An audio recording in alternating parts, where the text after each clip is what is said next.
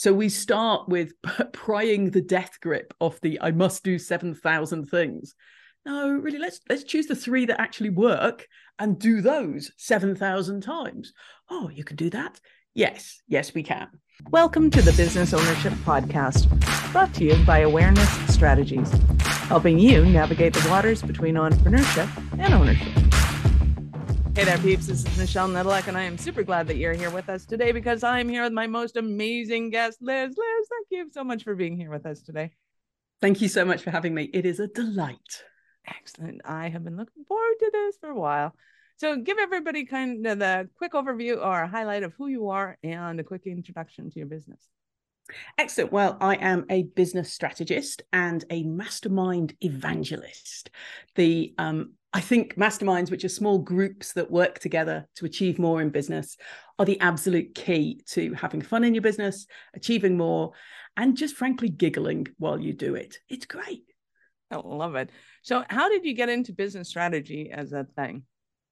Well, my actual background is in film, which ostensibly is not a direct link, but I worked in massive, big Hollywood films doing visual effects, which is the point where huge budgets and stressed people meet. And where most things go wrong pretty much all the time. So I ran big lighting teams and eventually sort of moved up to running huge teams. And from that, I got used to the fact that, frankly, just stuff goes wrong all the time. And as you get used to like being very agile and making sure that everything is going to work, you're like, oh, okay, so the set's burst into flames. Not what I was expecting, but that's okay. Here's what we're going to do. It actually turned out to be superb training for working with entrepreneurs where stuff rarely bursts into flames. But also when I first started working in business strategy, I found myself thinking, well, you didn't expect it to just go well right from the start, did you? It turns out, yeah, a lot of people do. Whereas making new plans, sorting things out, and really working in teams, because that's the big thing that film teaches you, that we work better together, we achieve more together. When you get people who are excellent at what they do, they just need a plan to achieve it. So film lighting led directly to business strategy. I know it seems weird, but it's true. That's awesome. And so when you're working with people now, who would you say is your favorite people to work with, or who comes to you most often? My apologies. So the people that I know I can help are service providers, they're consultants, they're designers, they're copywriters, lots and lots of coaches, people who have small businesses and really enjoy the fact that they're small and can give a fantastic service to their clients. And they like to help people, but they also, they like making money. Let's face it. What? It's a nice thing to do. Entrepreneurs who like making money? Some coaches seem slightly averse to it. Would you want me to charge? No. There's that. Well, which is really handy though. Sometimes when you start getting used to business in general, you start to realize, hey, there are people out there that want to learn how to do this, that are willing to take you on as their guinea pig for super cheap. So if you're at that point where you want those people, it works really well. Especially exactly. When you get word of mouth, because some of them are really good at what they do. They just really don't like to charge for it, which is exactly kind of manipulating. My very first business coach, well, she was very helpful to me as I was starting, but I have to say she wasn't a great coach. I ended up coaching her in the end for years. I'm like, look, love, this is what you're doing wrong. This is actually, that's the point. I'm like, why am I paying for this? Like I said, this is ridiculous. So yes, we can advance past coaches, to say the least. Fair enough. So talk to me about the pillars of the concepts that you work with your clients on.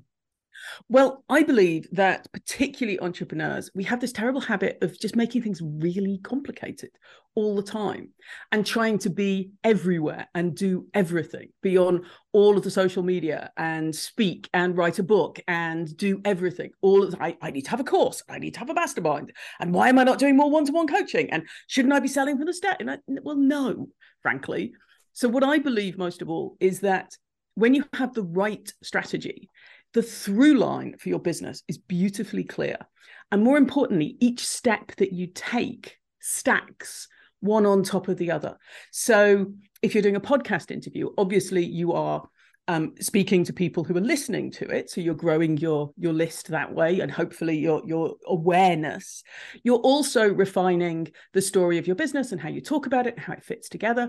You're also, obviously, with a delightful host such as yourself, you're building colleague kindness and awareness. And from there, so from one act of simply showing up and spending an hour in delightful conversation, you're doing at least 3 things for your business.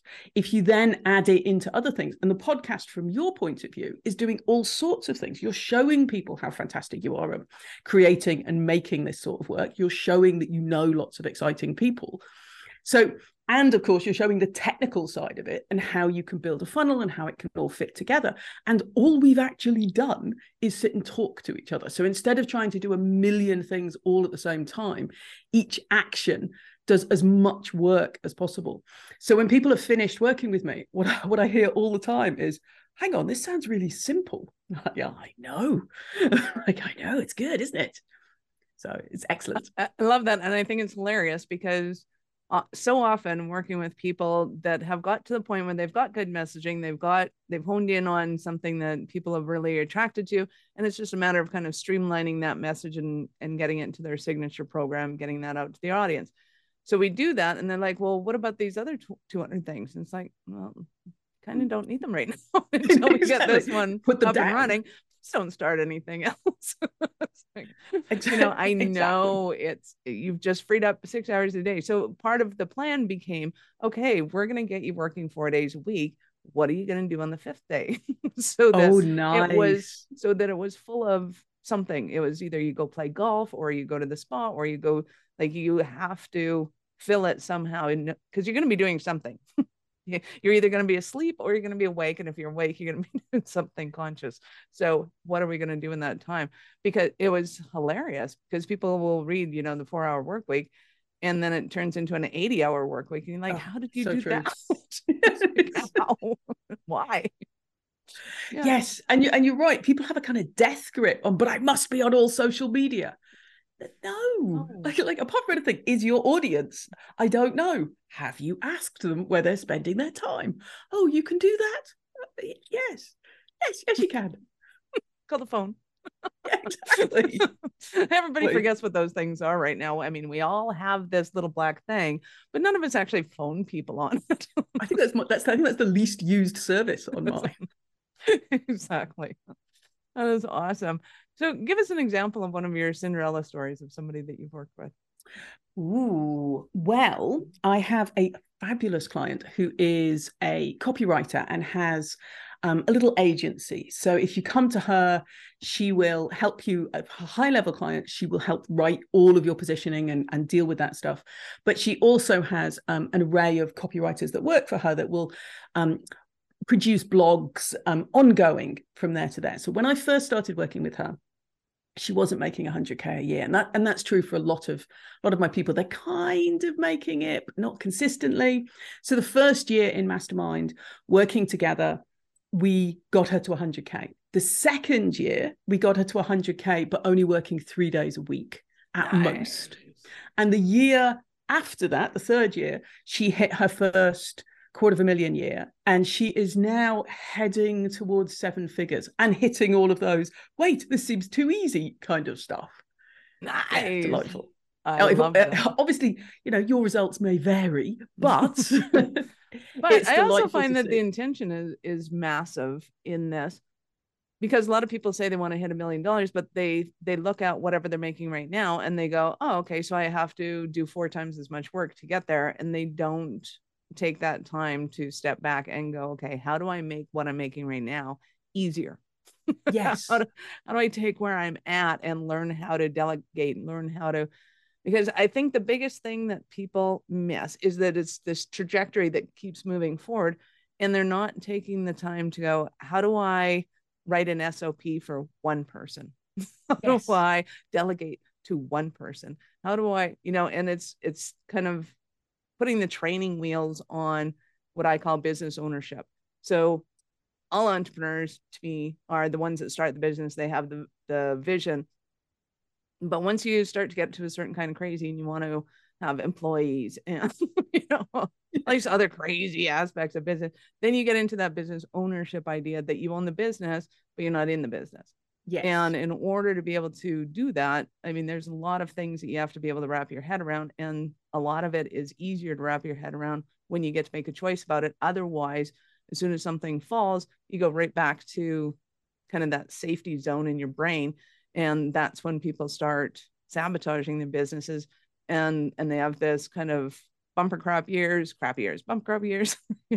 And that's tough. I mean, that's when your income does that. And my income did that in film. Some years I'd earn, a massive amount of money, and some years 17 grand. And I'm like, no. And they'd be right after each other, because it would depend if the screenwriters were on strike or what the actors were doing.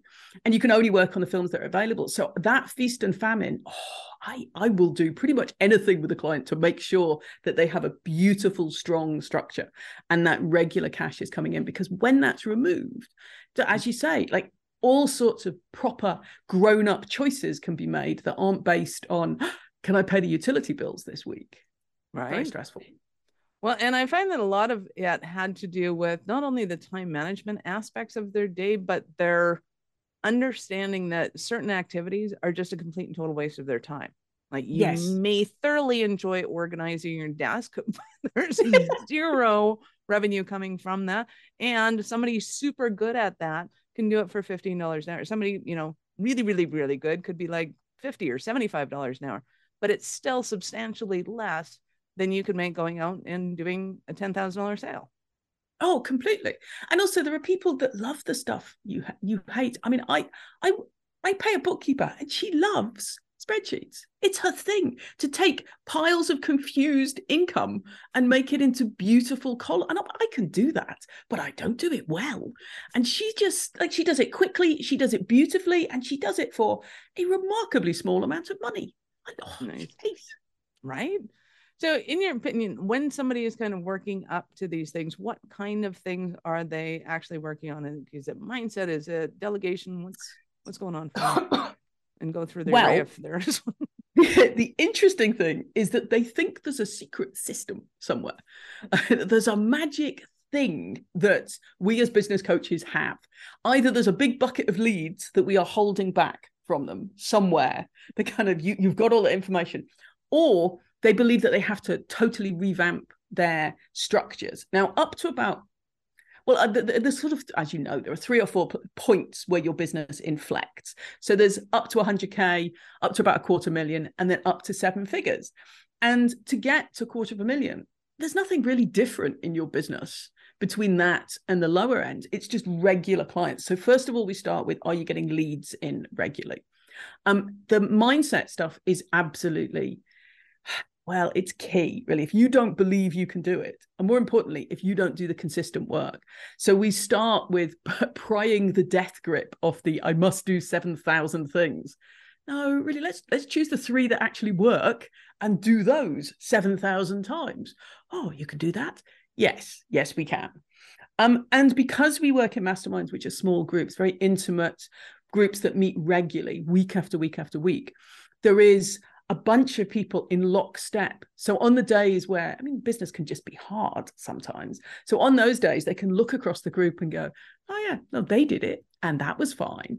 And you can turn up and have people celebrate those tiny little triumphs that let's face it, your family is sick to death of your business. They don't want to hear about that.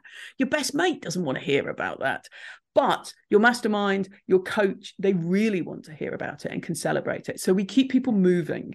And there's that continual example of, yeah, it might be tedious, but if you just do this thing again, it's going to work. And the other thing I concentrate on is I get people to do as many sales calls as possible and do all the work to get sales calls. I know, because time and again, when I ask people why they're not earning as much, the one thing is, oh yeah, how many sales calls did you do this week? Oh yeah, not good. Well, and I'm laughing and giggling, going, oh my God, I got to write that down, right? sales calls. And I think that the celebrating thing too becomes really important, because it completely. just feels like Groundhog Day all the time. And especially when you start to have a team that they do something really well, and when you're just like, oh, next, that they start to feel like it's Groundhog Day, and that is not Exactly. that's not good for them either, because you want to celebrate their successes and at least show them that they're moving forward, even if they're not the kind of person that seems to externally love celebrations. Like there's those that are like, they got a party hat on, I'm excited about it. And there's other ones, it's like, today at the job, it's all good. But I think the ones that are just today's job, those are the ones that need the extra, hey, that was awesome, fantastic, I really appreciate that. And because those are probably the workhorses that are driving your business at that point. And also, you can get to a point where you're doing that for your team, but no one's doing it for you. And it's nice to have a, that was hard. We saw that was hard, and well done on doing it. Nice. Yeah, it means a lot. It does. It really does. Love it. So what do you think are some of the stumbling blocks that people are having right now as they're listening to this and going, oh my God, Liz, I need you so badly? Well, first of all, at the moment, I hear from some clients, all my friends are saying it's a really slow market. I can't sell right now. It's difficult for everyone. Well, also stop listening to those people, right? Just stop it. Like, sure, it could be a slow market, but really successful businesses have grown out of the hardest of times. Some of the biggest pan-global companies grew from tiny companies in the 1930s. Like, if you can do it then, sure, it's not great. So what I think the important thing is that clients need more time to choose to work with you, which means they need to hear your voice. They need to see you on whichever your single channel of social media is. Good catch. Just the one. And they need to get a feel for you. So whether it's a podcast or a YouTube channel or reels on Instagram, they need to get a feel for that. And you need to give people lots of touch points for that. I run a regular Q&A, and I've found, it's not often, it's like every 2 months. It really isn't often. But I found that by inviting people regularly to that's not a very high bar. If you've been following me for a while and you've heard my stuff, like coming along and asking a question is a pretty low stakes thing. And what I found is that when people come 3 times, the 3rd time they buy something. That was never my intention, but rather lovely that it's happened. So if you've got something, if it's the effect of whatever the coffee morning is for your people, or a burger flip, or whatever the thing is, give people a chance to get a chunk of your delightfulness ahead of time, which a podcast does super well. Nice. I love that. Well, and I think that there's, especially before the 100,000, there are so many kind of misdirected moves that it becomes super easy for somebody like you to be able to look at them and go, oh, take all that stuff that you're doing over here, move 5 degrees and drop it all over here. And Absolutely. You will, and all of a sudden the phone calls start flooding in. They're like, oh, this is awesome. Like, I've seen people do the exact same webinar in front of the wrong audience, rocked it, did awesome, got 0 sales, cried, like, I can't believe how much freaking work I put into that, and that sucked. And it's like, it didn't suck. It was fantastic. I heard it. It was great. You have the wrong audience. Yes. None of those people were the right people for that talk. They didn't have the vocabulary. They didn't have the wherewithal to be able to put it into practice. Like, it's just the wrong audience. Move them 5 degrees, put the exact same webinar in front of the right people. And the next time they did it, they went from like 50 people at the first one to like 300 at the second one. Exactly. Yes, you're right. Wrong audience, but also right audience, but wrong messaging, the wrong position on it. Exactly. And positioning as in the deep, this is what I do and this is how I can help you level of positioning. That stuff, when that's right, as you say, it's like a key in a lock. Everything changes. So go over that again, because I think that is hugely important. Is what is that messaging, and how do you know if you're kind of hitting your target? So if we think of your avatar's pain, the problem they have, and before we buy anything, we have a problem. We might not think of it like that, whether or not it's, I'm going to a wedding and I need new shoes, or whether it's, I don't know how to grow my business. Whatever it is, everyone has a problem that will cause them to buy. So that's their pain. Your position is your secret sauce, the amazing thing that you are good at that helps their pain. And then the messaging is how you talk about it. So the messaging changes as your avatar changes. If you're speaking to someone who wants to grow their business, obviously it's different from if you're speaking to someone who wants to grow their business by selling shoes, right? It's going to be slightly different. And that messaging is what comes through in your website, on your calls, when you're out there talking to people. Because when it's right, when that messaging speaks to your client's pain, it feels like you're inside their head. And they're like, you've immediately like, how did you know I felt like that? And it's when that is all aligned. And I think lots of people know their position and they think they know that avatar's pain. So either they're not clear on that, or they are not using the right words, because when we use the words that our avatar uses to describe it. So if you imagine, I used to work with a lot of health coaches, and they would say things like, I'm selling vitality. I'm selling a feeling of youth. And I'm like, well, nobody is lying awake at 3 a.m. in tears thinking, what I really need right now is vitality. What people worry about, their secret, deep, dark fears are, I have to go to that wedding and I feel fat, or I am so tired, I cannot drag myself through the day. And when you speak to both of those things, you're going to use different language because they're different issues. And it's that's what puts the key in the lock. Because when you're that clear, people will think, oh yeah, no, I do feel that. I am incredibly tired. I can't get past 4 p.m. without wanting to lie on the floor and weep. That I can help you with. But vitality, no. Love it. So I know our peeps are going, oh my God, but I don't get it. Well, if you don't get it, you got to go and talk to Liz, because trust me, when you have all of that, those what seemingly little tweaks make a massive difference, because now all of a sudden you're going from roar, roar, roar, roar to actually speaking to your clients. So Liz, I know they're going to want more from you. How do they start their journey with you? Well, probably the best place to start is on Instagram. Very, very, very low stress. Follow me there. I am Rethink Central. And if you find me there, you'll see all the stuff I'm talking about and you'll know how to get in touch with me. Lovely. And of course, we will have our links in the show notes for you, peeps. So go in there and check it out. Awesome. Liz, at what point in your entrepreneurial, or at what point in life did you know that you were special kind of crazy enough to think that you could become an entrepreneur? Well, my shameful I started as an entrepreneur story is when I was 16, 17, I started making earrings, pretty unpleasant earrings. Although my first degree is in silversmithing and jewelry, weirdly, obviously, my career has not been the straightest of line. So I used to make gaudy earrings, and the place I sold them, the place that I discovered had an insatiable desire to buy them, was the bathroom at the rock nightclub I used to go to. As long as I sold them between 10:30 and about 11:30, I could just shift content like you would not believe. After that, people were a bit too drunk, but people would rush in and go, I've lost an earring. And I'm like, hello, can I help you? And I went, and for my teenage drinking, it covered my costs there, covered my materials, taxi to and from. It was fabulous. But yes, so I started in the toilets at a rock club. Sounds so bad.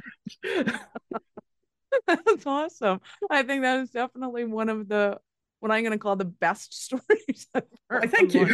I must admit, the most unique. Eventually, I stopped doing that. The rock club is called Stairways. Is that people started rushing up to me and going, "You're the girl from the toilets at Stairways."